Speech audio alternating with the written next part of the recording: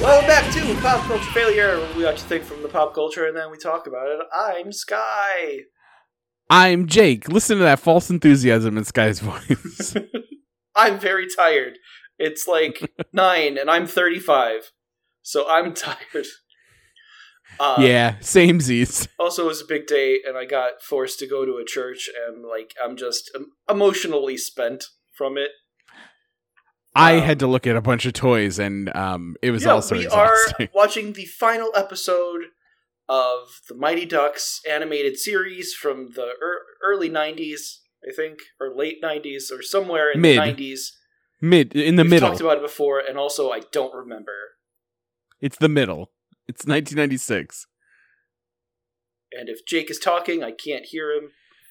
Son of a bitch. Of reasons and the shitty quality of one of our internets. Possibly mine. I'm not going to say no, but I think it's yours. But yeah, we're watching episode 26, the final episode, To Catch a Duck! I have an important question before we start. Okay. Did we know that Duke was a thief before, or did you and I make that up? No, it's stated. They don't focus on it a lot. This episode should have come much earlier in the season. Yeah. But they do state it, yes. Okay, because I thought it was a thing we made up because we likened him to Gambit, or though perhaps that's why we likened him to Gambit. I really couldn't remember. I do not know. But yeah, he definitely did bring it up at least once before. Okay. I just couldn't remember if I just didn't know why we knew that. So it's good to know that they're at least sort of consistent. Although this episode is wildly inconsistent all around. So. Yes. The tone of it is like different than the rest of the show has been, I feel. There's a lot of weird things that come up in this. It's like just overall it feels meaner. Yeah, everybody's well, not everybody, but enough of the characters are inconsistent enough that it's noticeable. I mean, yes. Mallory's always kind of a bitch, but like it's really taken up. She's really one? Yeah. Yeah. For no reason, like, at all. No. Other than it's what the script said. Like, we open up and we're in a jewelry store or museum. No, it's a museum, not a jewelry store. There's just jewels in the museum. A jewelry store would never have a jewel on a pillow like this. Just out in the open. They're moderately smarter. But we open up and Siege and Wrath are already there, and they already bungled this heist because they teleported into a mud puddle, which threw off their whole game, and they're covered in mud or poops. I'm not sure which. To be fair, so as it started and they're complaining about having tripped every alarm, I did the thing that you do, and I thought, why didn't they just teleport right next to this? Yeah. So they could snatch it, and he even says they set the teleporter wrong. Yeah, which is apparently a thing they can do. All the other times they needed to do it, they just hit a button and materialized there or away. Yeah. So I mean, a lot of those times pucks are being shot at their face. Yeah. So it's hard to teleport exact. Do you suppose they work on the standard of if you teleport somebody like into a wall, let's say, would they die instantly, or would they be able to break out of the wall and be cool? I think it depends on how strong they are. Okay. Like, I think Siege would be fine. Okay. But Wrath, because he's so frail and spindly, he would just shatter like glass? Yeah, unless he can get off a magic first. Okay. Because, in X-Men 3, United We Stand, when Kitty Pryde phases Juggernaut's legs into the floor? Yes. And he should have just been severed from the legs down or whatever. But instead he breaks the floor and is fine. Yeah, it's hard to say how that works because, like, what takes up that space? Because there's two things occupying that space at the same time, so what's what? Well, most of what we consider to be solid matter is actually empty space, so if you change the vibration, you could hypothetically have it occupy the same area. I guess that's true. The only thing preventing them from passing through one another is molecular forces. Right, I knew that, obviously. Of course.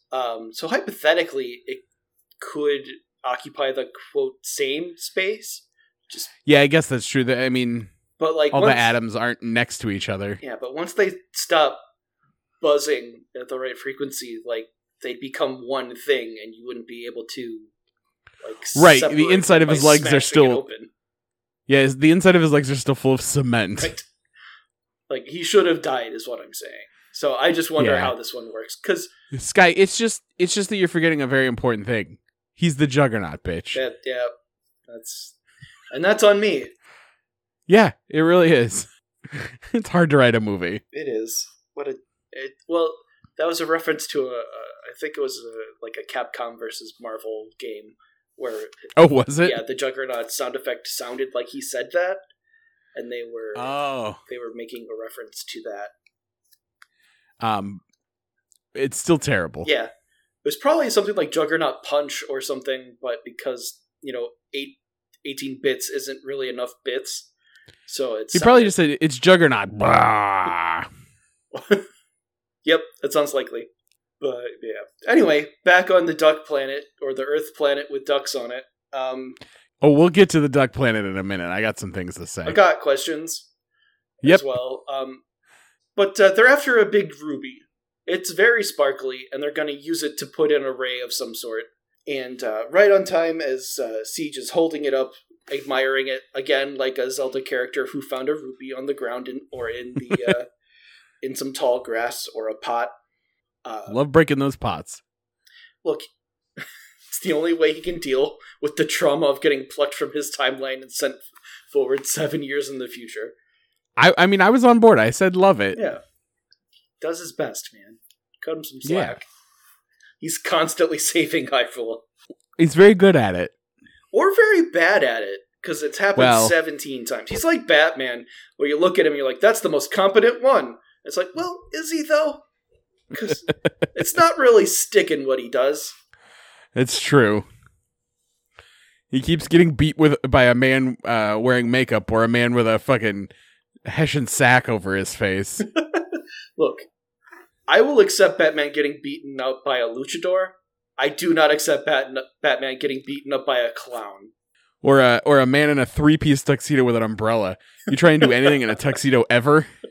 You bend over to tie your shoe wrong and a fucking seam pops. Look, Oswald Cobblepot is shaped like a sphere, so he doesn't have to bend that much, so he'll be fine. I don't think he can bend that much. I mean, Danny DeVito played him quite well. Yeah. So, there's that.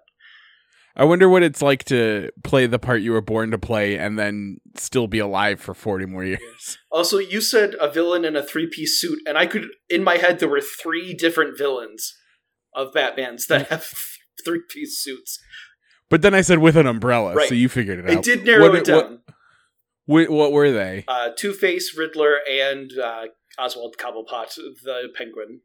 I guess Does also Two-Face wear the Clock King wears a 3-piece. Does Two-Face have a 3-piece suit? I thought he just had a regular suit. I don't know. It's probably sewn together from like 4 pieces. Yeah, I guess it's several suits. Batman's villains are a classy bunch, is all I'm saying, except for Killer Croc. Very, very well dressed. Or King Shark. I don't know if he's exclusively a Batman villain. I couldn't. He was just the other shirtless one I could think of. What a weird rogues get. All his rogues are just crazy people that he punches in the face. Yeah, like Solomon Grundy. Yeah, well, Solomon Grundy isn't he a corpse or something? Well, I thought he was just a big mental patient that lived in the sewer. No, I think he's like a reanimated corpse. Oh. But most of them are mental patients that live in the sewer. Yeah. Not like in Batman Beyond, where they were actually mutants and powered folks trying to beat up and kill a teenager. Yeah, but to be fair, if you're a teenager and you dress like the Batman, then you might deserve it a little. Oh yeah, they definitely Spider-Man'd up Batman for that show, and it really works. Yeah. Spider-Man'd up Batman. They did. It's exactly what it is. It's true, it's just a good way to put it. They kill his dad, they give him superpowers and tell him to deal. They don't actually Spider-Man up that Batman, boy. Look, it got me on board. I'm not really into Batman otherwise. That's true. We are not very far in. So the ducks show up, they shoot the gem out of Siege's hand, and luckily it's gemstone so it doesn't shatter. And then Mallory, for no reason at all, looks at Duke and says, "Oh, look, they're doing the thing that you did, you thief." It's like, that's uncalled for. He joined your resistance team. Yeah, and saved a bunch of people. Like, in the montage we saw of them fighting to save Puckworld, he was the one who, like, took down a bunch of robots and had a speech about saving the oppressed or something. I mean, he's definitely probably the most competent one as well. Yeah, he's always ready. He's got that going for him, at least. But he shoots his grapple puck, and he swings in to go stab them, I guess, or steal the jewel first. Yeah, he's going to keep the jewel safe. Yeah. Well, that makes sense. He tucks it into his shirt to hold on to it, because that's the thing they want, and if he has it, they have to come after him. And they can't just take it and disappear, because they have teleporters, even though they fucked up on the first round. And he can't just put it back on the pillow right now. Right. And like, the dragons were in between him and the ducks, so he couldn't throw it to them. So this all makes sense so far. It's plausible deniability at its finest. The ducks, shoot at the dragons, and they teleport out like they were going to do exactly a second ago. I do like that their bolo pucks bounce off the wall. That is nice, instead of just embedding in there and causing more wanton destruction. But then there's just a bucket of giant-ass gemstones on a table in the random museum. Yeah. Is it in a broken display case? I don't think so. I think it's just on a table. Is that glass? The gems in the bucket, or... Yeah, is that glass in there with them? You mean, like, are they in a glass display, or are the gems themselves glass? No, it looks like those red gems are with a bunch of broken glass, so I didn't know if that was a glass display case that got smashed. Oh, I read that the white gem, I thought those were like diamonds or something. Oh, maybe. I don't know. But Mallory demands the gem back from Duck Orange, and he's like, look, I was just keeping it safe. I was gonna put it back. And then she puts it back on the pillow, where it is completely unprotected in every way. Yes. And Wild Wing is like, hey, Mallory, don't be a bitch this episode. How about? Yeah. But she does. Mallory, remember that time you almost blew us all up? Because you don't know a fucking switch from a button? Yeah, which time did she... Because it's happened on multiple occasions. Remember that one time you blew that old man for no reason at all? It's because he had a rank. He didn't even verify it. He just told you he had one. We cut to the Ducknodrome, where Mallory is still raising a stink about Duck Orange being the one to get the gem. And here's the thing. He's the most, like, agile of them, for sure. And everyone else just stood around. Yeah, no one else tried to go in there and get it. And he's using his thieving past to their advantage. I think you mean to say Teven past. I was going to, but then I was like, no, don't do it. But then you did it, so thank you. No, if you're going to lean into Gambit, you got to go all in. I guess that's true. But Grin is standing up for him, which is polite enough. While we're on Grin, I'd like to stop and say that Katie watched this with me. Oh, yeah? And I was like, what did you think? And she said, that big one with the big jaw made her uncomfortable. Oh, yeah? She said that was unnecessary. His giant... his giant jaw made her uncomfortable. That was her review. I mean, that's a solid review, and I will definitely dash that and embellish her name. But yeah, we can move on. That's just a review from the wife. Sure. I appreciate it. Show. Then there's a joke from Nosedive where he's like, look, if this episode's going to be about Duke, I'm going to go somewhere else. I don't want to fucking do this. Wild Wing is in this just enough, and by Wild Wing I mean Nosedive. Sure. Is in this and makes wisecracks just enough that he's pretty funny. Yeah, he's going out on a high note. He's just saying one thing that is moderately funny enough for you to go like, that's pretty funny, and then he'll just bounce from the scene. He's got a good line later too that I really like. Yeah, but Wild Wing does stop him. He's like, no, we got more stuff to do. Yeah, he says there's still 20 minutes of this left. That's right. And they turn to Tanya and they ask, why gems? And she says, because they've used them to focus rays, which is something they've already established canonically. I thought so. Which makes me think that this was supposed to be an earlier episode. It really feels like a very early episode of this. Because there's no reason for Mallory to suddenly, without provocation, turn on Duck Orange. Right. Especially, they've never had I don't know if they've even spoken to each other up to this point. That might be true. There definitely hasn't been one of the weird episodes where everyone else gets sidelined and it was just the two of them. Yeah. I think they might have spoken in that one episode that ended with her putting on a dress and the ducks wanting to bone down with her. Oh, yeah. But aside from like, that, whistle at her. But there was way more chemistry between him and Nosedive than him and Mal. Yeah. So, I don't know. But we cut over to the dragons, and they are getting a dressing down from Dragonis. He's making them explain how they fucked up so bad when all they had to do was teleport in a building and grab a gemstone and teleport out. And Wrath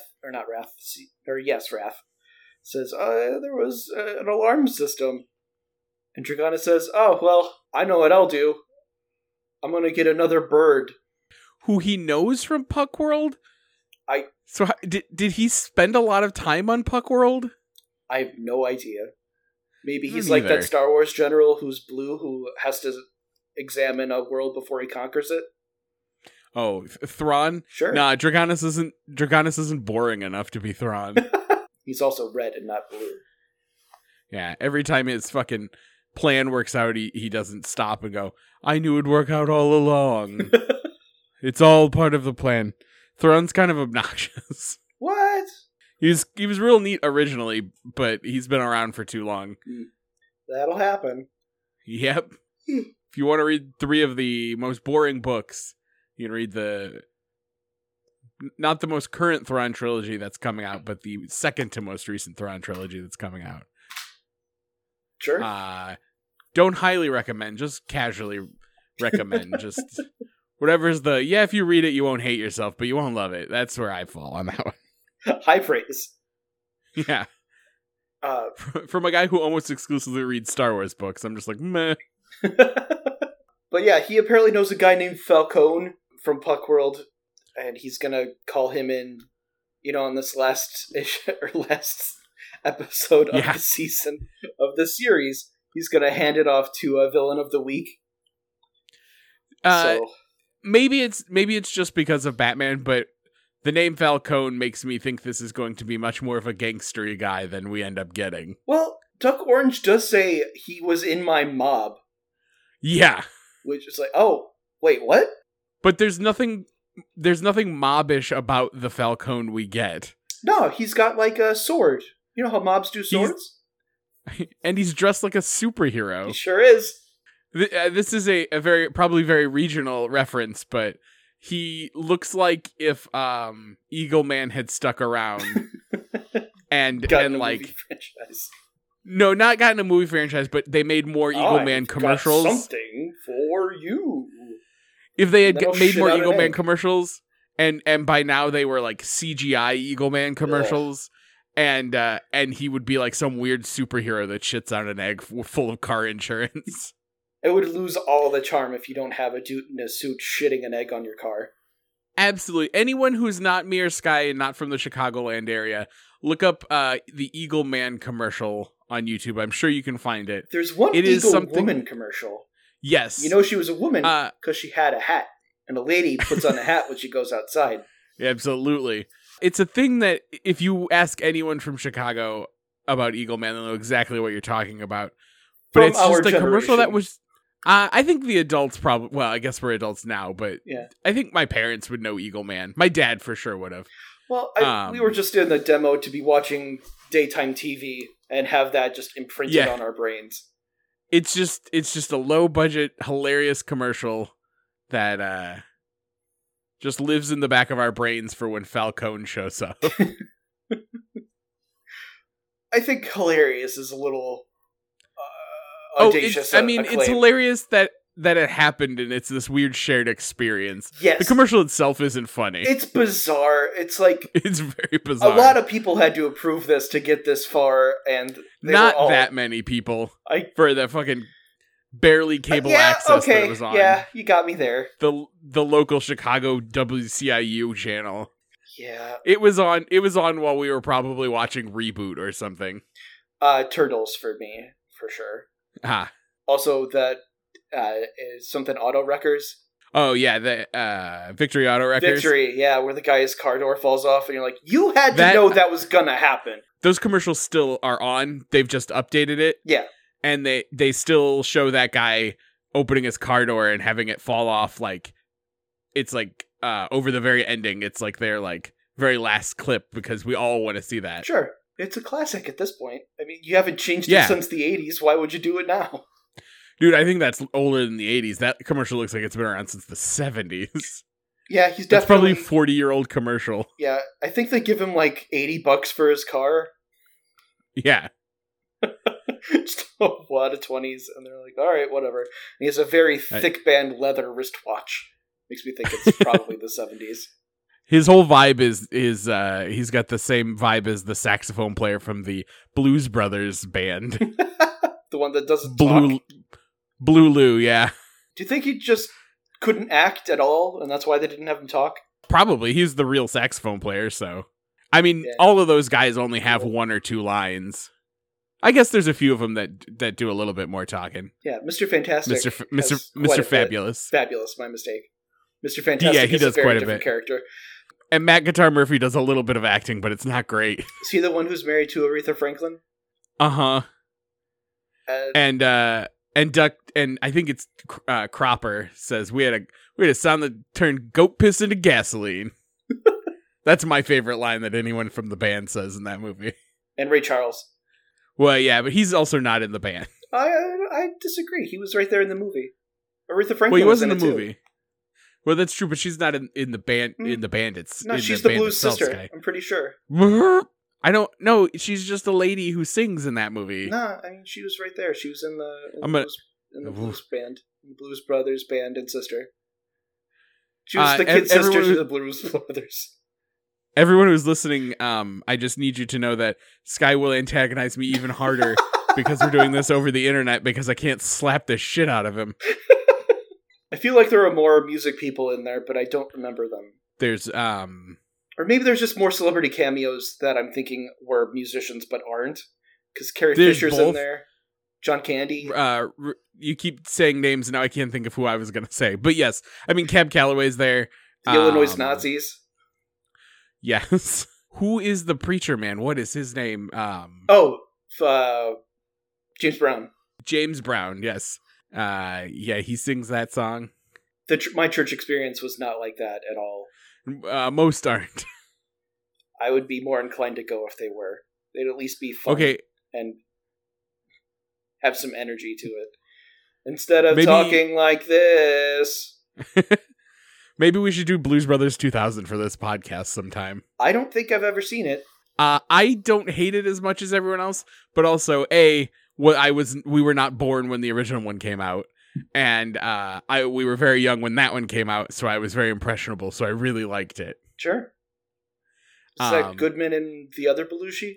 No, it's just John Goodman, and then there's another fella who ends up being Cab's son, I believe, and he ends up joining the Blues Brothers, and then there's a little boy that they find somewhere along the way. Sounds like the original And Dan Hangover. Aykroyd's still there. What the fuck is he doing? He's got nothing else. He's got ghosts to catch, and he needs money for that. Yeah. He's selling his vodka. Now. He wasn't then. Oh, yeah. Jake, it's triple distilled vodka that is filtered through Herkimer diamonds. I don't know what that means. Herkimer diamonds aren't diamonds at all. They're just double terminated quartz crystals. Oh. But you can, for some reason, you're allowed to call them diamonds. All right. And then put in a crystal skull? Yeah. All right. I watched a video about how insane Dan Aykroyd is. I think I've heard that he's not all there anymore. He's not well. Remember that show where he was the cool preacher dad who drove a motorcycle? No. Oh, wait, yes. Soul It was Man. called Soul Man, yes. Yes. I remember them making a South Park joke once because one of the kids was named Kenny. And he was asleep on the couch, and Dan Aykroyd yelled, oh my god, they killed Kenny. Waka waka. Yeah. The audience seemed to like it, or the laugh track. Well, they probably have Stockholm syndrome at that point. They've probably been watching them film this for so many hours. I long for death. So we cut to the pond where they're doing a hockey. They love to do a hockey, don't they? They Nosedive shoots and Wild Wing saves. And then Cleghorn calls. So this is the one thing that makes it seem like it is later in the season, because Cleghorn calls them and says, hey, there's some shit going down. That's true. But they could have added that in post. Why of all people would he call Wild Wing? I don't know. Maybe he was just the only one who heard his thing. Maybe everybody else was responsible and took their wristwatch off. No, they never do that, because what if there's a crime? That shit's connected to, like, the Jumbotron. I don't know why. I guess that's true. They're ducks from space and the future or something. They can surely figure out a better way than to wear their wristwatches. That'll definitely get smashed with a puck. Yeah. Or into the wall, or on the ice. Everything around them is a solid surface. One of which is slapped at like 200 miles at their faces often. Yeah, and one of which is Grin. Yeah. He's bad at everything. But he's also solid, is what I was... Yeah, I know. Oh, okay. Cleghorn says to them, there's more jewels going a theftin'. Right away, Mallory turns to Duke and was like, did you steal them? He's like, what the hell, dude? I was here the whole time. No, he wasn't. Because they were like, you weren't around last night. And Wild Wing's like, hey, calm down. But really, where were you last night? And Duke says, out. Which is sketchy. True. Like, we don't even find out why. Like, it'd be great later if he's like, oh yeah, I was out buying you a fucking birthday present, Mallory. Or, I just went to the bar and had a drink, man. Yeah, I was... Hey, guess what? You really hurt my feelings and I was drowning my sorrows. I was getting my corkscrew dick wet. I went down to the zoo and I picked up some ducks. Jesus. Look, them emus are gonna fuck themselves. There are 100% human beings that would definitely bone down with these guys. Well, sure, but that doesn't mean that he's into human beings. It just seems easier than an emu or a duck. Yeah, and it would be easier for you to fuck a sheep or something, but it doesn't mean you're gonna. I don't think it would be. Look, there's lots of myth from Scotland, I guess, that would beg to differ. I'm too skittish around animals anyway. I don't think I could get... Most animals make me nervous. You're just nervous in general. You're just undiagnosed. It's true. I'm not nervous. I'm smart. To not have sex with a bird is probably a good call, because you ain't got compatible bits. And also, I'm not doing anything with a bird. You're gonna kick your guts out. Yeah, no thank you. I gave a seagull a french fry yesterday, and it screeched at me for 15 minutes, wanting more. This is the second time you've told a seagull story on this podcast. Yeah, well, there's not a lot going on. Stop feeding seagulls at lunch. I'll do what I want. Tesla had his pigeons, let me have my seagulls. I forgot that Tesla was a real person, and I thought you meant Elon Musk. Oh. And I was like, what are you talking about? Nikola Tesla, he had some undiagnosed spectrum problem, or not problem, but like, he wasn't great in social situations, and he really loved pigeons. Is that why you relate to him so much? Yeah.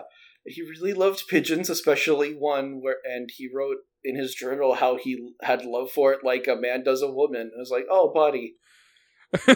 Oh, okay. So you're not quite there. You're not well. You're like super advanced in a lot of areas, but you're not well in social human dynamics. And not kissing a bird.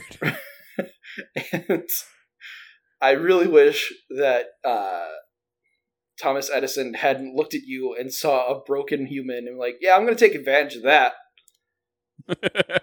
Well, I mean, if you see someone kissing a bird and they have plans for a light bulb, you steal those plans for a light bulb. Sure do. Because the bird kisser's not going to do anything good with it. Yeah. And then you found a company that buys the rest of his patents so that you can ensure that electricity will cost people money instead of being free.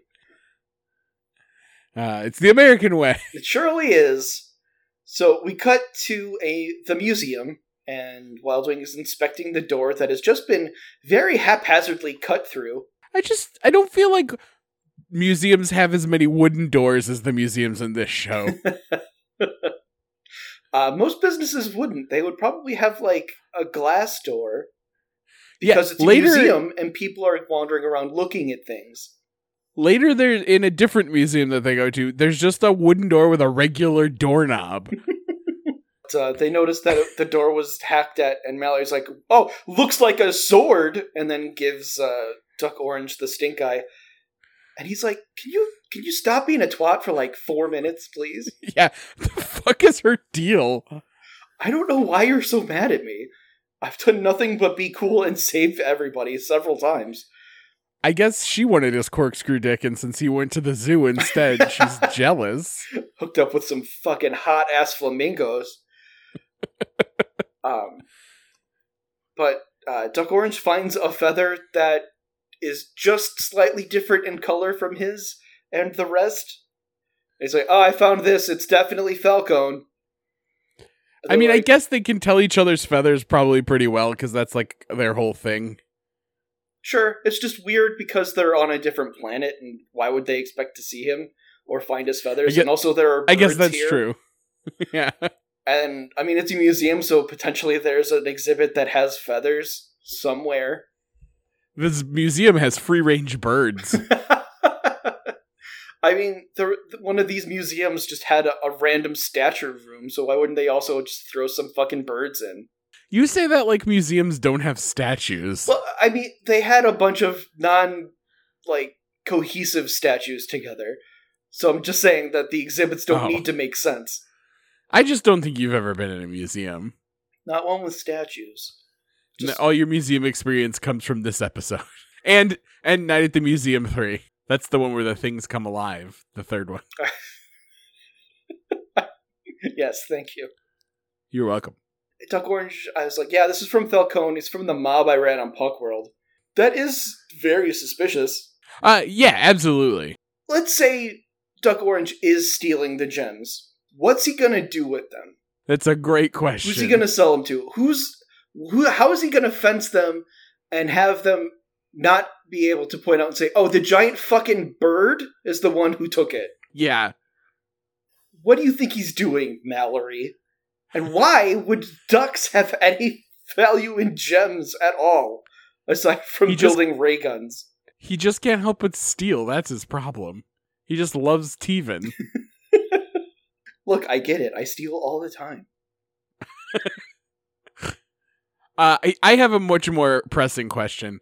He's picked up that feather with his sword, so it's stuck on the end. Yeah. Could you imagine trying to stab a feather? It would be impossible. Well, the thing is, it is a solid 5 inches down on the blade, so he's also stabbed into the floor. Yeah, I guess so. Because wanton destruction is fun. And sometimes that blade is a lightsaber blade, so I don't know. Yeah, I've tried to sweep up feathers before, so I know what happens there. So I imagine trying to stab. It's very similar. Well, he's better than you at stabbing. He's better at stabbing than I am at sweeping? Probably. Is that what you're saying, Sky? Yeah. It's true, but it hurts to hear it. I'm sorry.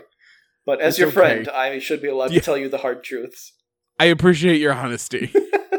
No problem. I appreciate your candor in this instance. Also, I think Katie's wrong for you. Damn it. I waited 2 years after you were married to tell you. It's like 2.5, I think. I wasn't that far off. Also, I said I think. I don't know for sure. I feel like it was in October, and I'm not sure what month it is right now. Yeah, the samesies. But right away, Duck Orange is like, yeah, this is from Falcone. Dragon has brought him here, and I don't know why.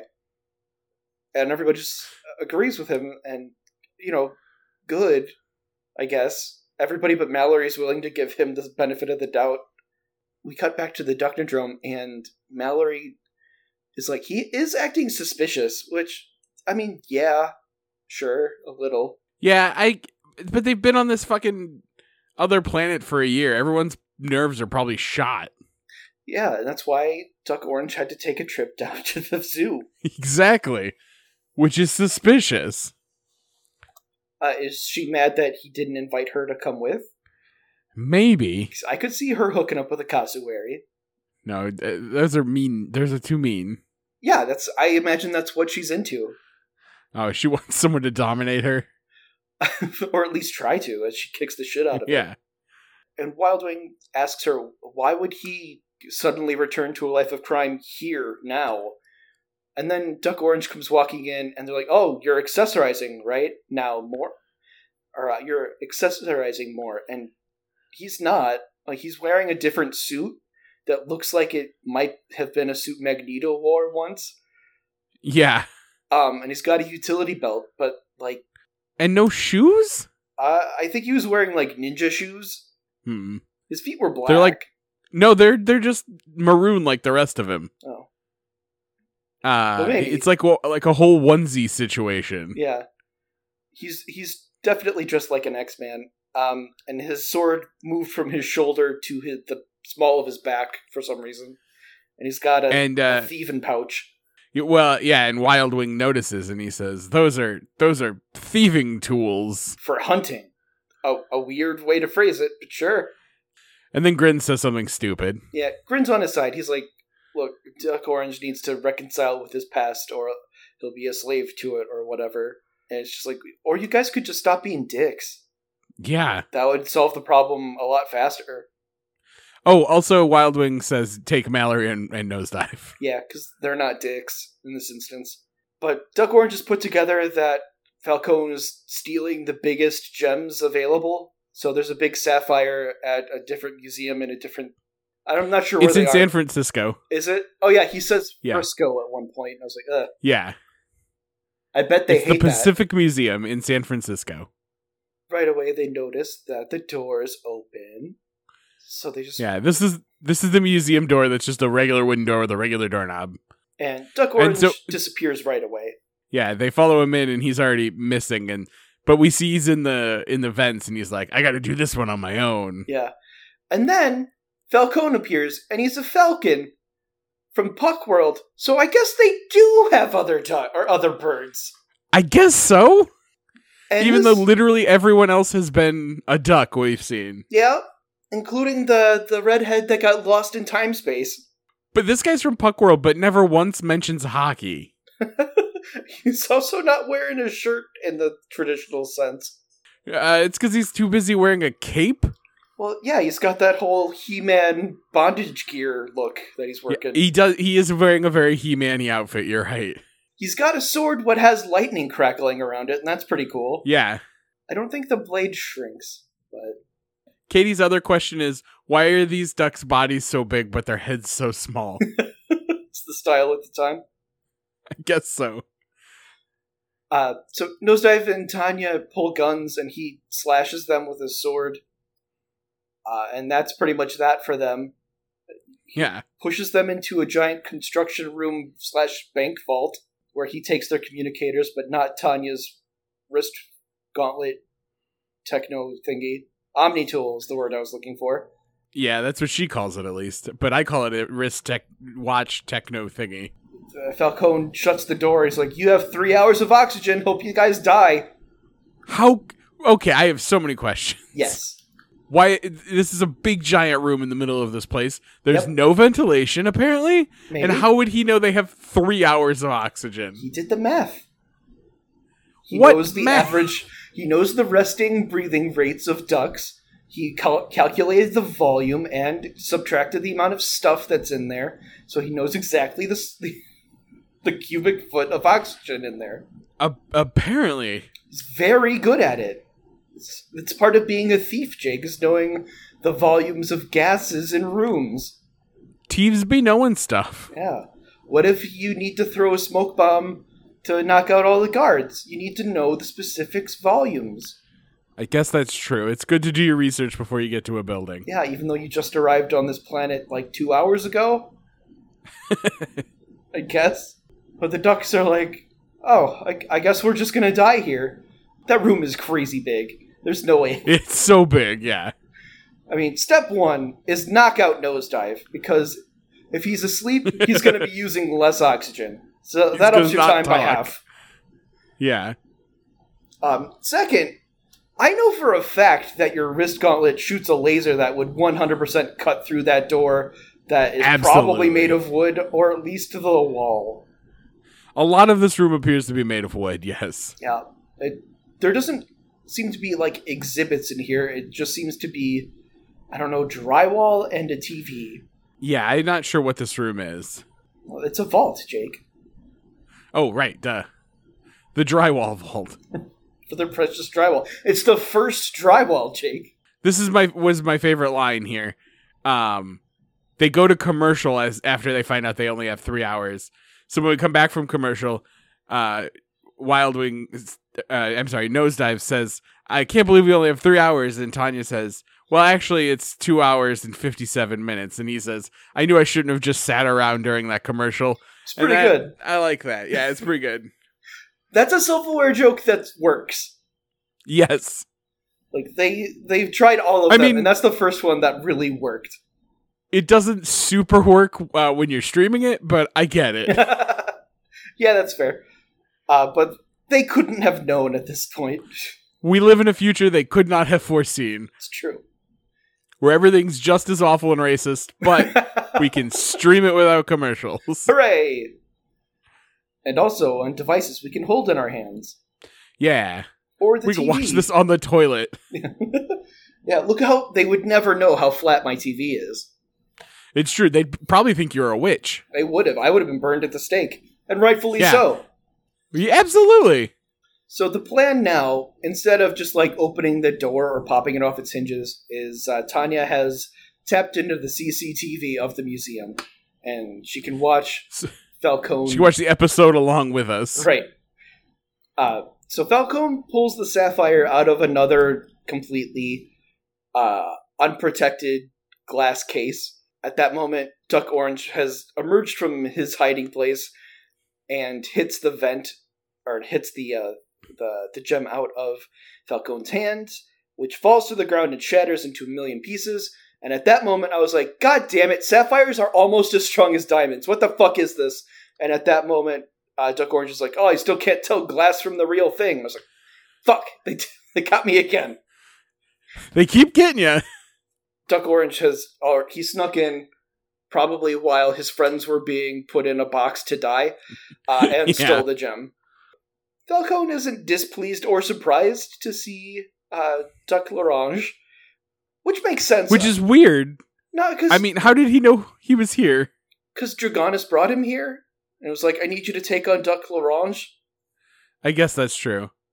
And I guess after he saw those other ducks, he's probably not too surprised. I wonder what he was doing during the dragon assault. Like, what was he up to? This guy, he was Teven.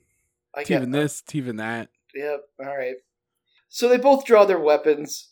There's gonna be a sword fight. It's alright. I mean, it's not great, but they've done worse. This is everything a young Sky could have wanted. A duck fighting a falcon with a sword. Yeah. One of them's got an electricity sword. Yeah. It's pretty good. Duck L'Orange gets the upper hand for a little bit.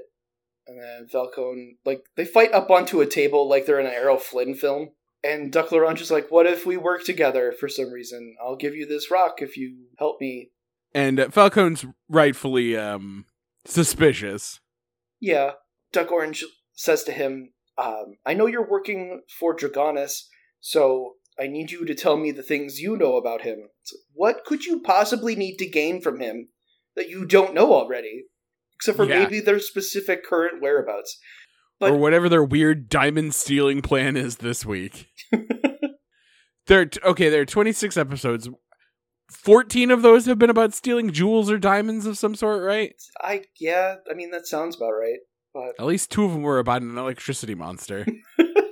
Yeah. But they were palette swapped, so they were totally different. Oh, yeah. They've stolen the sapphire, and they're going to go steal a different thing. They hop in the spaceship that I guess the other guy, Falcone, brought with him. I just assumed he got teleported here, but I guess his ship also did? Apparently. Or the dragons had an extra one? I was going to say, or the dragons gave him that. I don't know. I don't know, man. They don't tell us. There's too much other story to tell. Mallory and Nosedive Tanya. did notice that Duck went with them.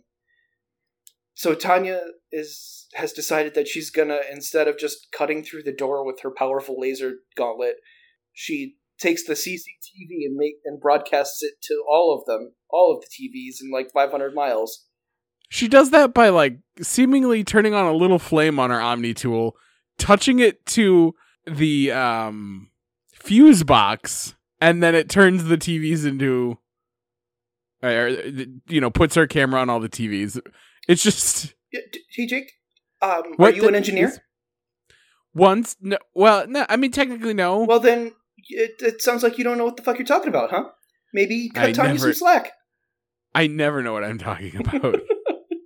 Yeah, maybe the space duck knows a little bit more about technology than you.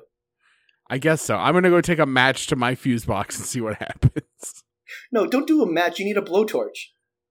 Oh, okay. I have one of those also. Okay. Well, yeah, there you go. See if you can start broadcasting. Yeah, start doing a Twitch, but with magic. Duck magic. Jake, what are you doing in there? I'm Twitch streaming! Really? Because it looks like the house is burning. Oh, that's happening as well. Yeah. So, we get a view of those TVs at the TV store that face out that somehow have the sound that reaches the street. Yeah. And it's Tanya just waving her arms and yelling, "Help me, please." And you are using up that oxygen, lady, by yelling nonsense. And then Nosedive takes over and also starts yelling nonsense, but I guess in a more charismatic way. It works. People are looking. I don't know why, because I certainly wouldn't give a shit. Well, it's because you don't love hockey. Yeah. I just can't follow the puck. It just disappears when I'm watching it. And it's just a bunch of men skating around and I can't tell what's happening. I don't know if they still do the thing where they add like the graphic where you can watch the puck. I think they must, right? I have no idea. I do like that the store that all of these people are gathered in front of is called Television Store. Yeah, and they carry all brands. All of them. Luckily, the other ducks happen to be driving by in the migrator to see a group of people and think that that's suspicious enough to get out and investigate. I mean, they were right, and luckily at that exact moment, Nosedive yelled their exact location. And I do mean yell. Like, he needs to stop yelling. They're going to suffocate. So presumably the other ducks go to rescue them. We cut to a creepy castle, where Falcone and Duck Orange are going to steal some sort of long-named gemstone that's big. And there's sort of off-brand Buckingham Palace guards here. Yeah, I don't know what they call this place, but it does seem like stand-in for England. Damn it to hell. Son of a bitch, Sky. What are you doing? Okay. Oh. At least we've gotten better at fixing this quickly. Yeah. Whatever this place is, it seems to be a stand-in for England. Yeah. I don't know. Is there a copyright on the Buckingham Palace Guard design? Maybe? I don't know.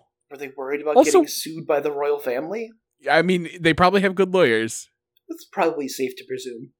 Also, I have a question. Why did they give Falcone teeth? I don't know. Don't they all have teeth? I think so, but it's extra unsettling on him because he has such like a sharp beak. Yeah. It doesn't look right. I hate it too. I don't know why they gave him like the weird Wonder Man, my entire sides are exposed costume. I don't know. What does the Y on his chest mean? I don't know. He just looks like he's designed for a completely different show and character. I'm sure he was. So they break into this place and they break into what you could presume to be Buckingham Palace. Yeah. And there's a single safe. Falcone starts to work on it and Duck Orange is like, I bet you can't break that open because you're a bitch! And he goes to sit down. Yep. That's exactly what happens. Yep. And we cut back to the Pacific Museum where Nosedive and Tanya are dying because they talked too right damn before much. our very eyes. Yeah, they're getting carbon dioxide poisoning. And at that moment, the other ducks kick in the door, that is. And they're like, hey, another thing happens that makes me think that there's probably some rewrites or something, because Tanya's like, yeah, this show's definitely getting canceled because they're dying.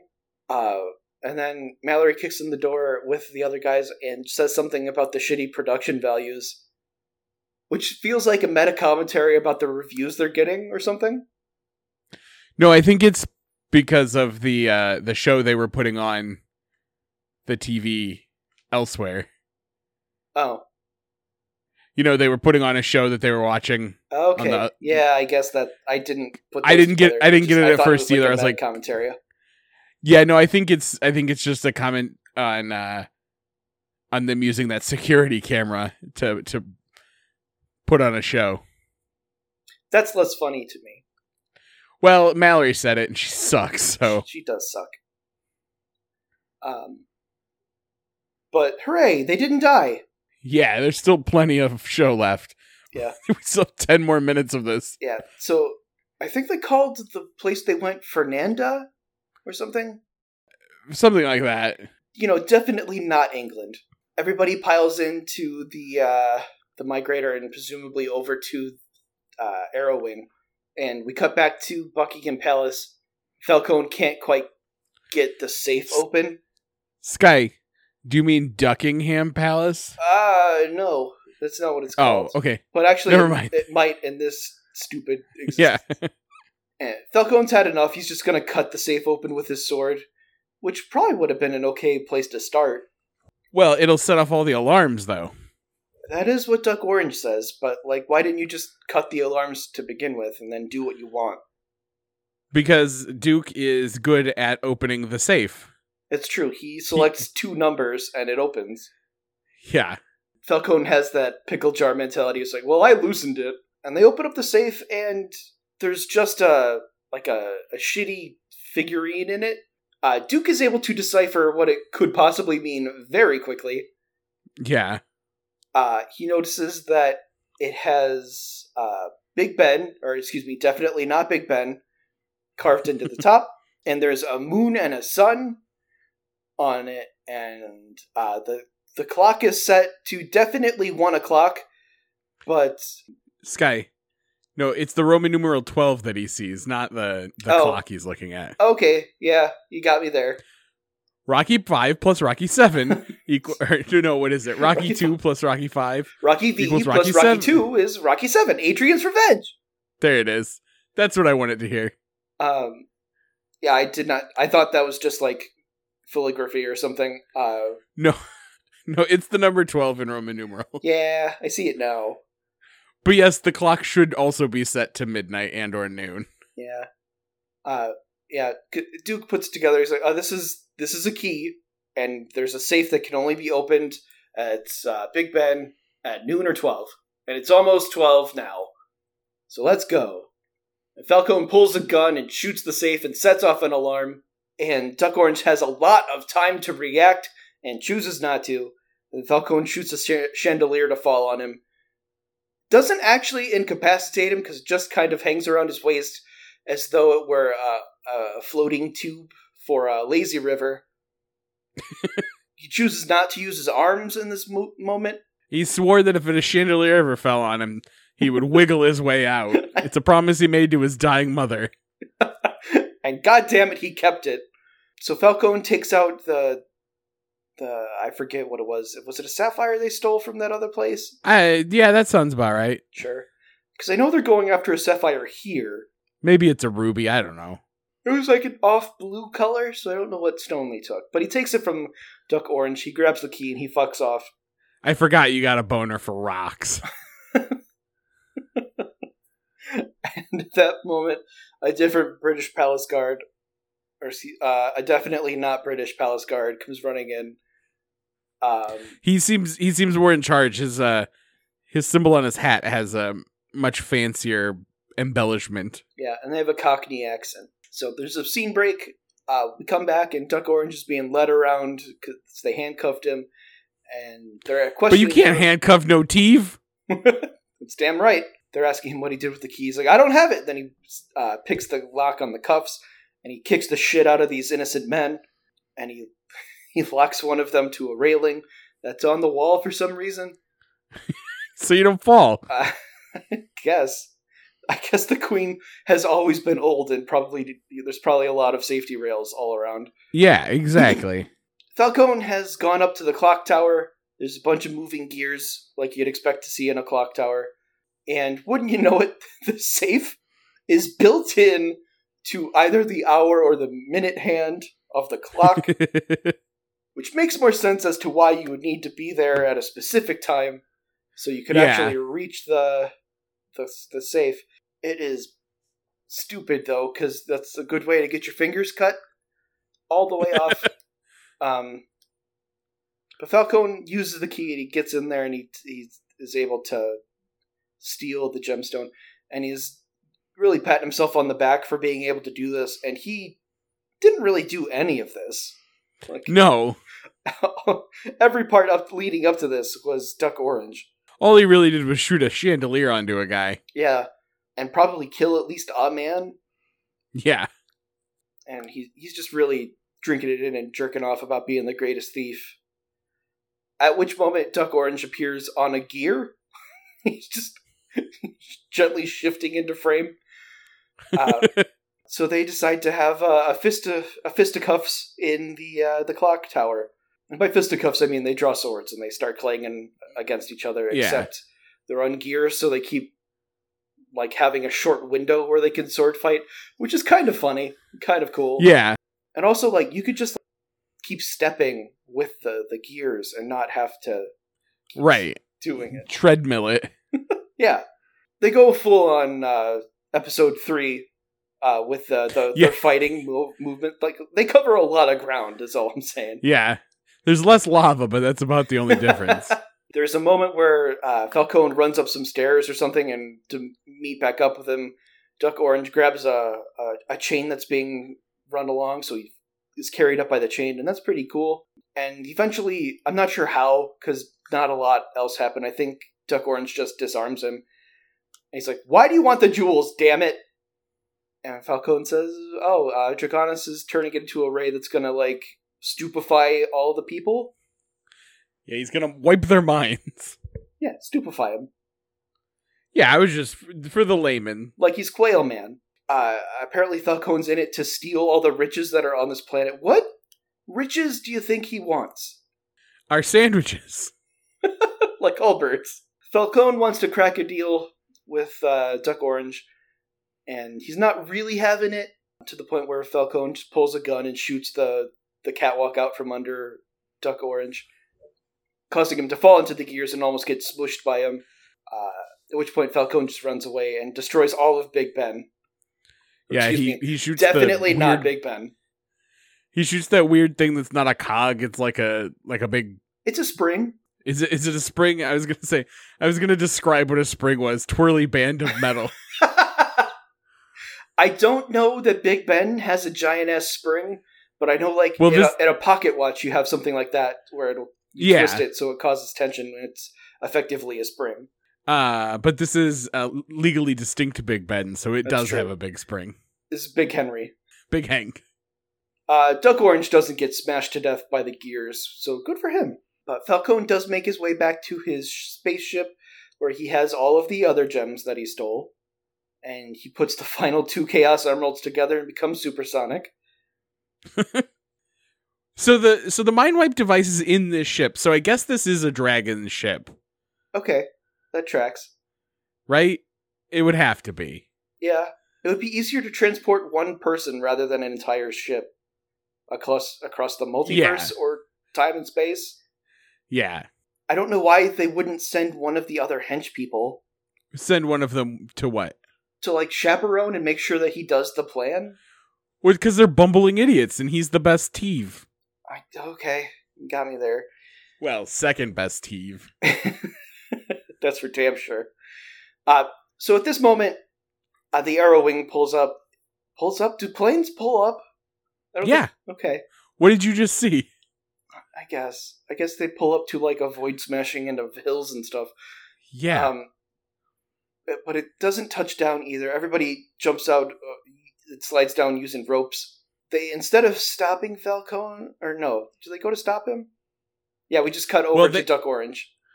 They three of them jump out to see what's going on here, to find Duke, and then Tanya and Nosedive stay in the plane to chase Falcone. Right. Duck Orange is able to get out from under all the rubble himself. Yeah, and he yells, "Stop that ship!" And we know he's in trouble because his new costume's all torn up. And the other ducks are like, "Did you change sides or what's happening? None of us were watching this episode, and we don't know what's happening." And he's like, "No, you fucking dickbags! This guy's a good thief, and I was following him. So he couldn't steal the thing, and now Dragonis has a stupefying ray." Which, I mean, this is exactly what he would say if he did get caught. Yeah. He was like, "I was working with him to figure out the plan, of course."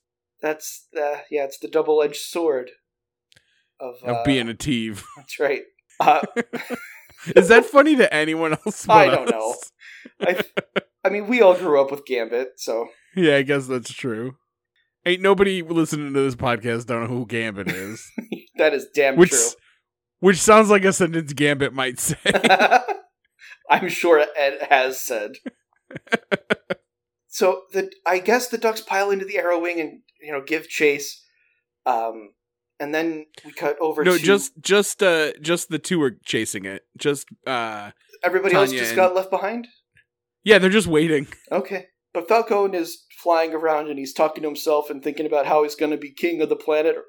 And at that point, Dragonis teleports in. And he's like, "You wouldn't even be the court jester." And then he pip slaps him to death. He does. He really does. Nah, Falcone's like, "Oh, fuck, I didn't think you'd, hear that. I was just gonna test fire the ray for you." And Dragonis is like, "I hope you can fly," and tosses that bitch out of the fucking spaceship. I mean, so we know the birds on Puckworld don't fly. If we didn't know before, we for sure know now. Right. Or he has just accepted death. I guess that's true. You don't wear a cape like that if you can fly and then not fly. That's right. So, Duck Orange notices that this guy's falling, so he does a Batman and he throws his grapple line onto a gargoyle and swings down to save a falling person. This would have been good cross synergy if those had been the gargoyles. Yeah. I finally figured it out. Falcone kind of looks like a more menacing Foghorn Leghorn. Kinda. Just doesn't have that weird jowly thing. Oh, he looks like he looks like he looks like Falcone. That's who he is. He looks like Foghorn Leghorn, like, I don't know, at a gay bar. Yeah, he's definitely peacocking. Yeah, he's definitely got a strong bear vibe if he was like a gay chicken. Indeed. But Duck Orange saves Foghorn Leghorn Spider-Man style. And but his line snaps, and they both fall into the moat around this castle. That was definitely there before. Like, yay, we did it! We cut back up to the air, where Dragonis is going to the upper stratosphere to kill every human. To squish their brains, to turn their brains into summer squash. Okay, but wouldn't that kill them? Maybe not immediately. If you make them too dumb to eat. Look, all I'm saying is what I learned from Serenity is if you make the populace that was exactly too dumb, what I was just gonna say. God damn it! You'll forget how to do stuff like eat, and you'll just sit down and die. Or you'll get super rape crazed and build spaceships to go into space and kill and eat and rape. That is absolutely the reference I was going to make. So yes, I am on the same page as you. Miranda. It's a good movie. It's a great movie made by a too shitty bad man. It was. Yeah, I was just gonna say it's too bad it was made by a sex pest. Yeah, I wish that the people who make good things weren't just terrible, terrible pieces of shit. So I have to separate the art from the artist because it's hard. Or at least be a piece of shit from the get-go, or let us know that you're a piece of shit. Like, don't let us find out 35 years later. Or, do the right thing and be like, hey, I don't want to be married anymore. I'm a very famous Hollywood man, and I'm gonna just like have sex with the ladies who are interested in doing that. Yeah, not fellas, pressure. Whatever you're into, I don't care, but like consent, informed consent. I mean, on top of that, he sounds like he was just a dick too. Oh, for sure. Ray Fisher's got a lot to say, and I 100% believe him. Yeah, Elijah Dushku said something about him like making her cry or something because of her weight or something. I don't know. That sounds right. I could be misremembering, but also, fuck Joss Whedon. He was very rude to Ray Fisher and Gal Gadot most recently on the set of that movie that no one liked, Justice League. And he was. You keep saying Ray Fisher, and I keep hearing Ray Park. No, that's but they are very different men. Yeah, who may or may not be a different kind of sex pest. Damn it! I know. There was a dick pic that may or may not have gotten out on accident or on purpose. I know there was not enough follow up to make me think it may have been on purpose. So. I think it may have been an accidental situation. I'm not totally sure to pass judgment on that one. Sure. I mean, even Captain America did it by accident, so. It's true. He's the best of us. Anyway, this podcast is very anti-Joss Whedon. Yeah. But pro some of his work. Man, I can't imagine going up to myself 10 years ago and saying to me, hey, in 10 years, Joss Whedon is going to be a piece of shit, and you're going to agree with both the Insane Clown Posse's policies as well as NASCAR's. And I would just look at me and be like, you're clearly some sort of alien plant or something, or a robot. None of that makes any sense in any context, and it could never happen. Hey, buddy, just enjoy Joss Whedon and Louis C.K. while you can. Yeah. Hey, buddy, you live in a society where you don't know that Kevin Sorbo is terrible, so just enjoy yourself. Rewatch that legendary adventure. While you still can. Yeah. Remember Dean Cain? Yeah, I have fond memories of Dean Cain. Hold on to those. Yeah. Hey, you know how you really enjoyed the Nerdist podcast and think Chris Hardwick's a pretty good dude? Yep. You're gonna have to jump off that ship and drown. What a time. Yeah. And Mel Gibson sucks top to bottom. I think he sucked then too. Yeah, I don't think I was ever a huge Mel Gibson fan, But he is going to make a Christmas movie that you're going to want to see, but you haven't yet. So be prepared to wrestle with that. True. What is it, Fat Man? Yes. It looks so fucking good. It did look pretty good. I haven't seen it, and I want to. But I want to see it for free. By next year, it'll show up somewhere. I hope so. So Tanya and Nosedive show up behind the spaceship, and they shoot the shit out of it. And Draganas dips out, and the Chaos Emeralds get exploded, I guess? Yep. But they're the hardest, most of them are the hardest substance on Earth, so presumably they just fell really far and probably killed a person. Or perhaps they fall harmlessly into the ocean. That's also an option. We cut back to definitely not Buckingham Palace, where Falcone is being dragged away by the not British palace guards. All of the ducks run up at once. And we find out that fucking Duke L'Orange was Carmen Sandiego the entire time. He's wearing a red trench coat. I thought he was just wrapped in a security blanket, like you do for runners who finish the marathon or like burn victims. Yep. But no, he just had this somewhere. He's a hat away from being Carmen Sandiego. Yeah. I don't know where he got it, but then he's like, whatever, because the ducks are like, oh, I guess you really weren't a thief after all. He invites them in for a group hug and pickpockets all of them. Pickpocket's a loose word because he steals fucking Wild Wing's glove. Yeah, and Tanya's techno gauntlet. Yeah.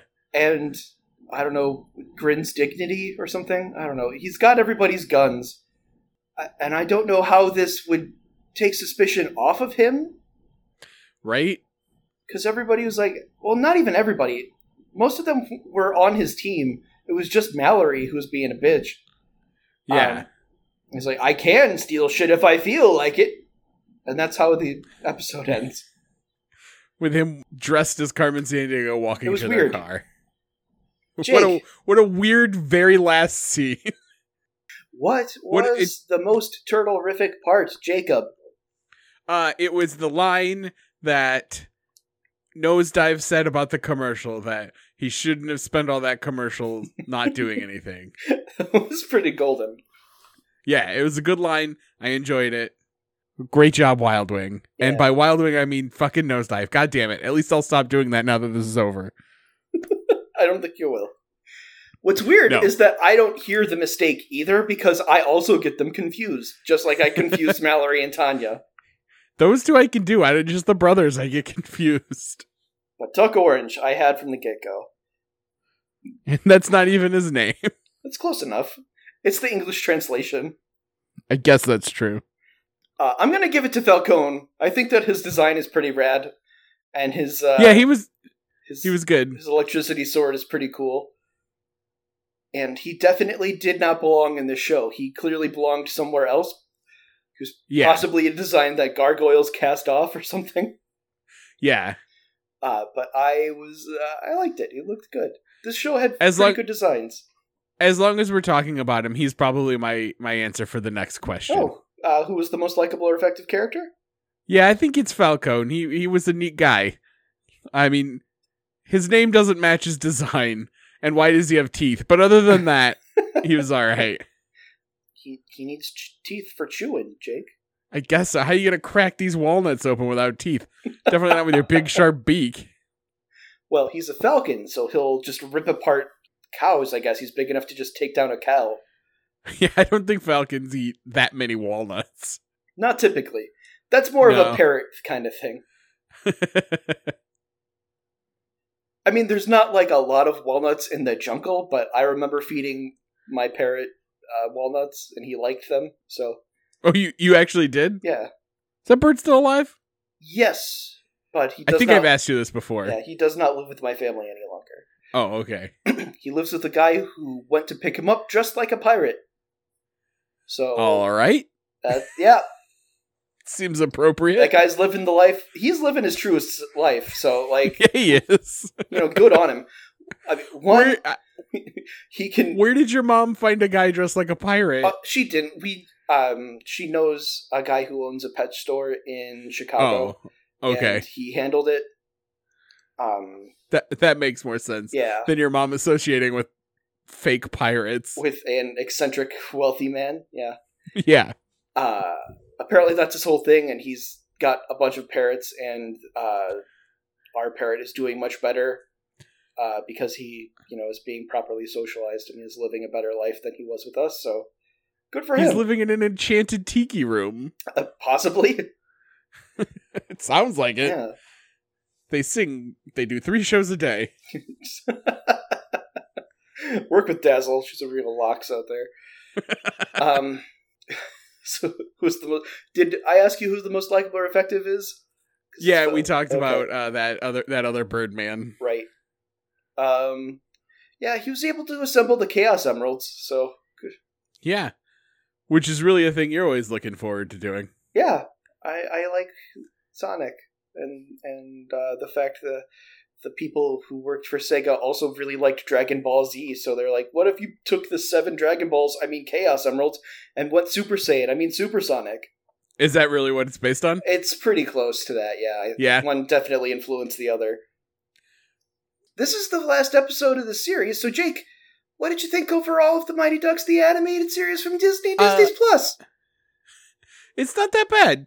It was a little inconsistent overall, but, for a show from 1996, it was all right. Yeah, and it didn't get abundantly racist. Like, there was certainly some troublesome moments. Yes. But overall, I really enjoyed the character designs. Yes, that's probably the strongest part. Absolutely. Like, their fighting gear looked pretty cool. And overall, Dragonis and his henchmen are pretty solid designs, except for their weird off the thumbnails.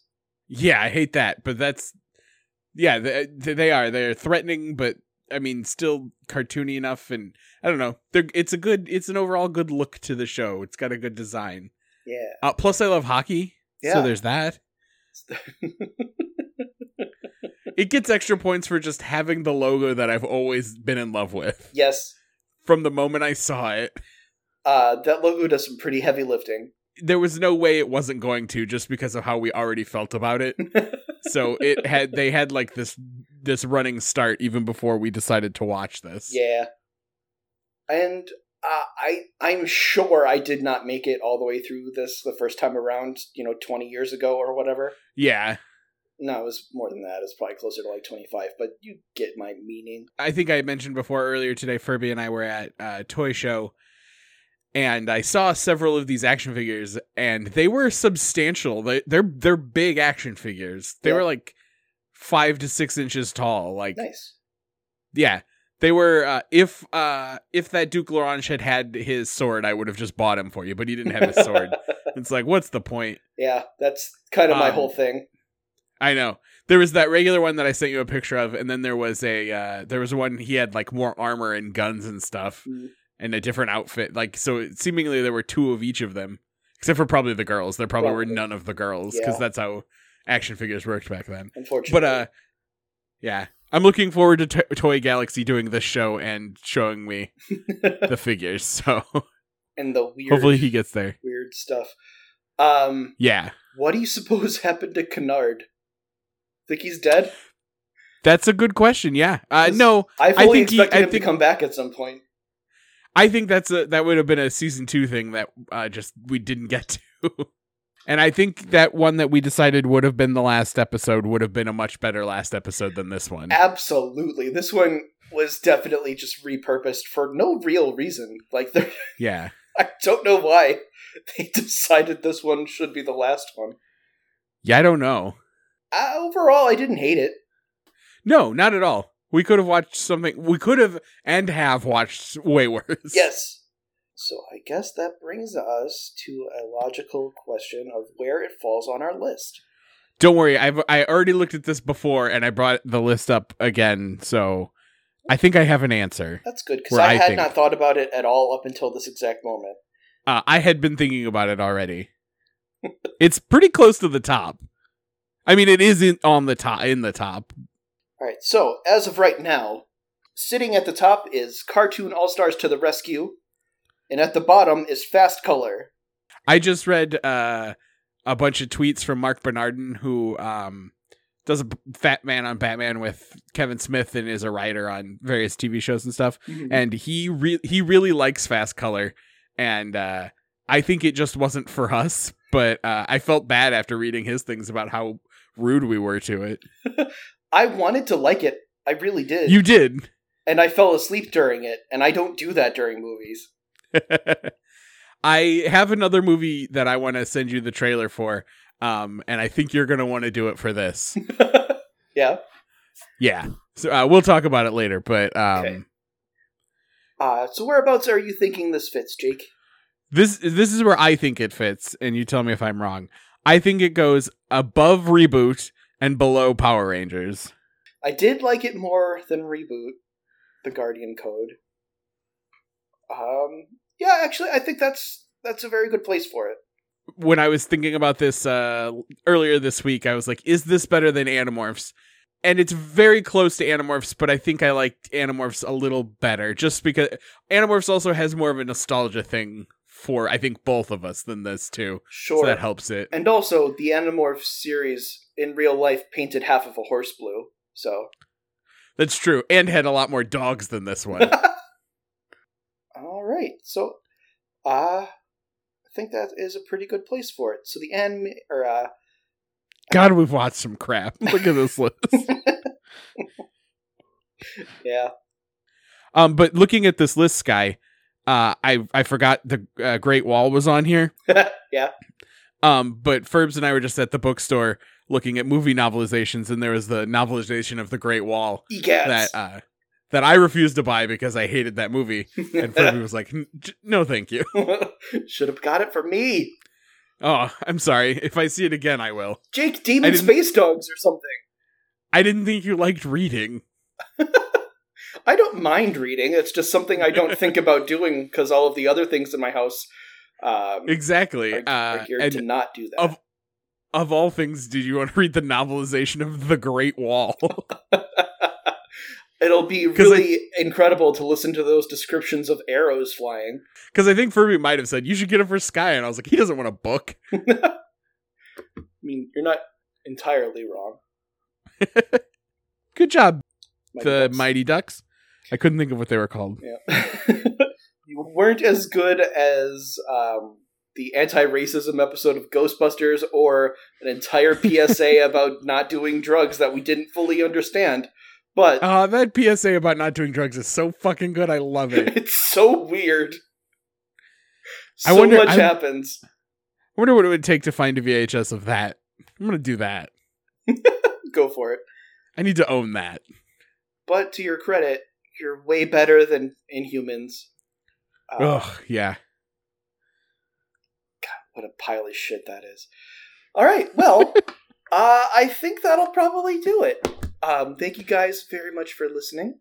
We're probably going to do a little bit of a hiatus, and then we'll come back with whatever the next thing we're doing is. We always say we're going to take like a long break, and then we end up doing like a movie, and we're like, all right, back at it. Yeah. We never take as long of a break as I think we're going to. I mean, which is fine. I mean, I wouldn't tell you I enjoy doing this, but... Sure. You have a brand to maintain. Exactly. And it's and your feelings. I just like to hurt your feelings. Yeah, of course. Oh, that's my brand, right? Right. I'm aware. I've known you for a spell. Yeah, but I wasn't aware. Well, that's why I'm your brand manager, so you don't have to worry about those details. You're doing a pretty okay job. Yeah. But thank you. Are I supposed to do you want to do a pop culture palate cleanse? Oh, yeah, I watched Cars 2, so I could do that. Oh, good. I'll go first. We watched Cars 2, and upon rewatch, Cars 2, not as bad as I initially remembered. Oh, yeah? That's good. Honestly, maybe better in a different way than Cars 1. It's definitely more exciting and more happens.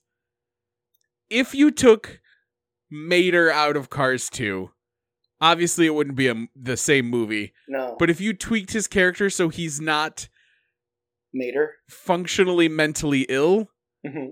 like he's not well, and that's upsetting because it's very frustrating to watch this character be irredeemably dumb. Yeah, he's functionally an unattended minor. Yes.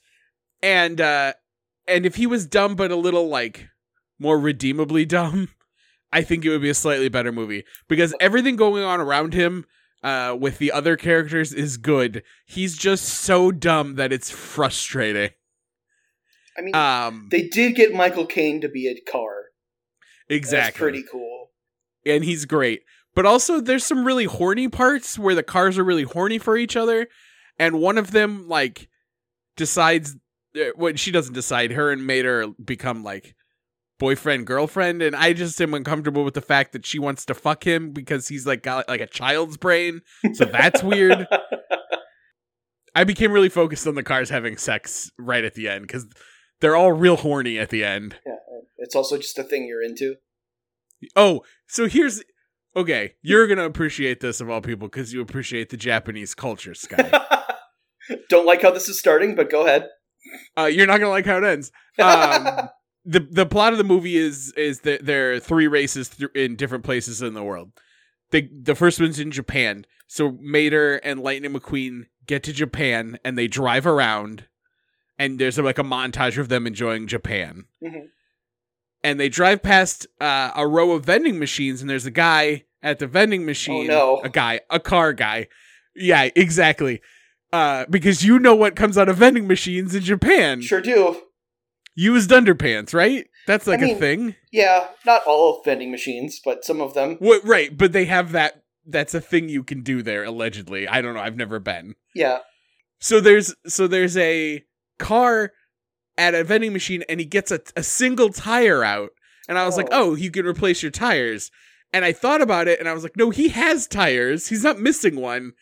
These are like their used panties. Their used tires are like their underpants, I think. Or shoes. I think that's what's happening. I think it's probably more akin to a shoe, but yeah, you're not wrong. No, I think it's an underpants thing, Sky. I mean, there's weird foot stuff, too. I get it. I mean, there's lots of weird stuff there. They're a more freewheeling culture than us, I think. Yeah. In that regard. But anyway, I think maybe that there's like a weird sort of fetishy thing happening in this movie that I was really excited about when I saw. Highly recommend Cars 2. More than I recommended Cars 1. Is the fetish the one that belongs to John Lasseter and how much he fucking loves cars? Oh yeah. Speaking of sex pests, whose work we still enjoy. Yeah, John Lasseter also sex pest. I don't know if I knew that. Oh yeah, he's not at Pixar anymore because they had to be like, you gotta get the fuck out of here, dude. Well, good. So yeah, this episode is brought to you by all of the sex pests that Sky and Jake's work, whose work that Sky and Jake like. Edit that into a coherent sentence. Do you want to just take it again? Because that sounds like it'd be easier for me. I just think you should just edit it into a cohesive sentence. Each little nugget of phrase that you said was in a different tone. So good. It'll be extra weird. Also, Sky, we got the ending of 2 television shows this week. Did you watch the end of Falcon and Winter Soldier? I did. Oh, I just watched it on Friday, and it feels so long ago. Well, it's been a big weekend. I liked it. I just don't love the head portion of the new Captain America costume. His goggles look like they cut off his peripheral a little bit. Yes, they do. I was like, that can't be great for a guy who flies and throws a disc that's going to come right at his fucking face. You need very good visibility, sir. And he stands there and gives that very poignant, like, truth-filled speech, and he's wearing that ridiculous thing on his head. And I'm like, it really takes the sting out of this. Yeah, it looks like he's wearing Oakley sunglasses. Yeah. And it's impossible to take anybody wearing Oakley seriously. I was asking... I was telling Furby the same things this morning when I saw him, and he was like, they could have just given him regular goggles like he had before, and it would have been fine. Yep. I was like, you are right.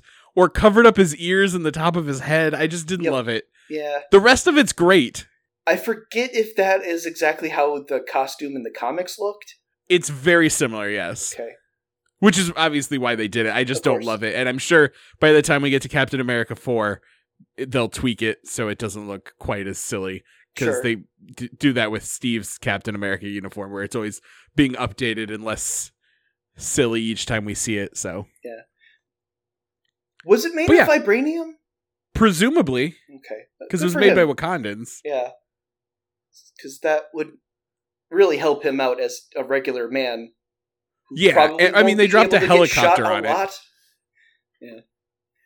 Yeah, I'm sure there's vibranium woven into there, probably. I mean, if Black Panther's costume is made of vibranium, why not the Falcons? Exactly. Captain America. Yeah, Sky. Look, you can't go by one name and then switch and then have me remember right away. That's true. I can't remember names that we established early on, so, give me a minute.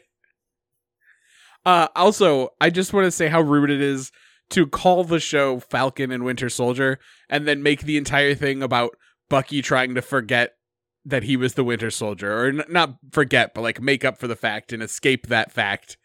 And you're just calling the damn show the Winter Soldier. That's rude. Yeah. That's all. That's all I have to say about that fact. It was good, though. Yes, absolutely. And then also what? I'm sorry? I said, and Invincible. And Invincible ended, and it was, everything about it was terrific from beginning to end. All of it. Yes. The whole setup leading up to the confrontation and seeing Eve do... I love Adam Eve as a character a lot. And having her go around and helping people and having that kick-ass treehouse. Yeah, she's doing more of what I think you said early on, that they're not using her powers really as good as she could. Well, this is a storyline from the comics also, where she like moved to Africa to help people. Mm-hmm. But yeah, like the dynamics between Mark and Nolan are really interesting, I think. And I'm just very excited. I don't see why not, but I really hope we do get the second season. Yes, especially since they Because, left it right before yeah. the thing happens, and I just... Yeah.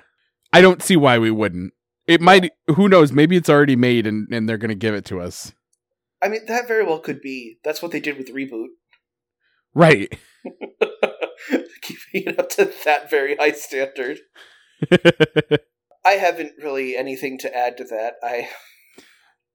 Life is busy. Except it's not, except it is. And we talked about the two better things that happened. True. Invincible and Winter Soldier, I mean. Yeah, I picked up on it. Okay, I just didn't know if you were watching Cars 2 also. No. Never again will I see that movie. I saw it once and that was good. It was alright. Did not care for it then. No reason I look forward back. to seeing Cars 3 for the first time. I'm good. Well, good news, you're not invited. Fine. Great. Good. Okay. But that'll probably do it for this week.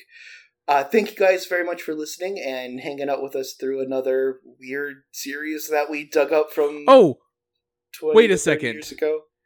Do you know what today is? April 25th. Yeah, I'm pretty sure to the date it's our 4-year anniversary of doing this show. Oh, really? I think so.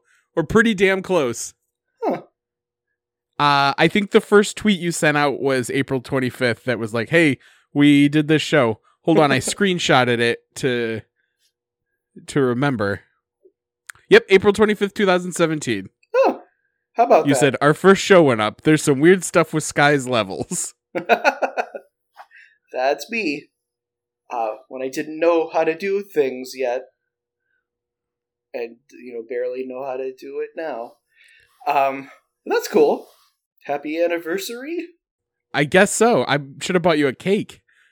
There's still time. I guess that's true. Look, there's 1 hour left of anniversary, so. But yeah, so I guess, everyone who's stuck with us for any amount of time, thanks. Yeah, that's really cool of you. You guys truly stayed frosty. You said the thing that signals the end of the episode, and I got confused for a second. Sorry. Yeah, you can follow us at Failed Pop Culture with Newly at the end. You can email the show at popculturefailure@gmail.com. If you want to rate and review, you can do that on whatever facility you want to, which would be great. Allegedly, it lets other people find the show. If not, that's fine. Also, you can follow me. I'm at Sandwich Surplus. I'm at Midwest Love Affair. And, of course, Black Lives Matter to fund the police. And continue to stay frosty, everyone, as you've been doing, recently. That's right. Wow, 4 years is a long time. I didn't think it was that long. It's the longest either of us has ever done anything. It's longer than I've been married. Yeah. It's a long time. Yeah. Shit, I was just going to say a thing and then I forgot it completely. Cool. All right, thanks guys. We'll see you next time. Yay! Bye everybody. Bye.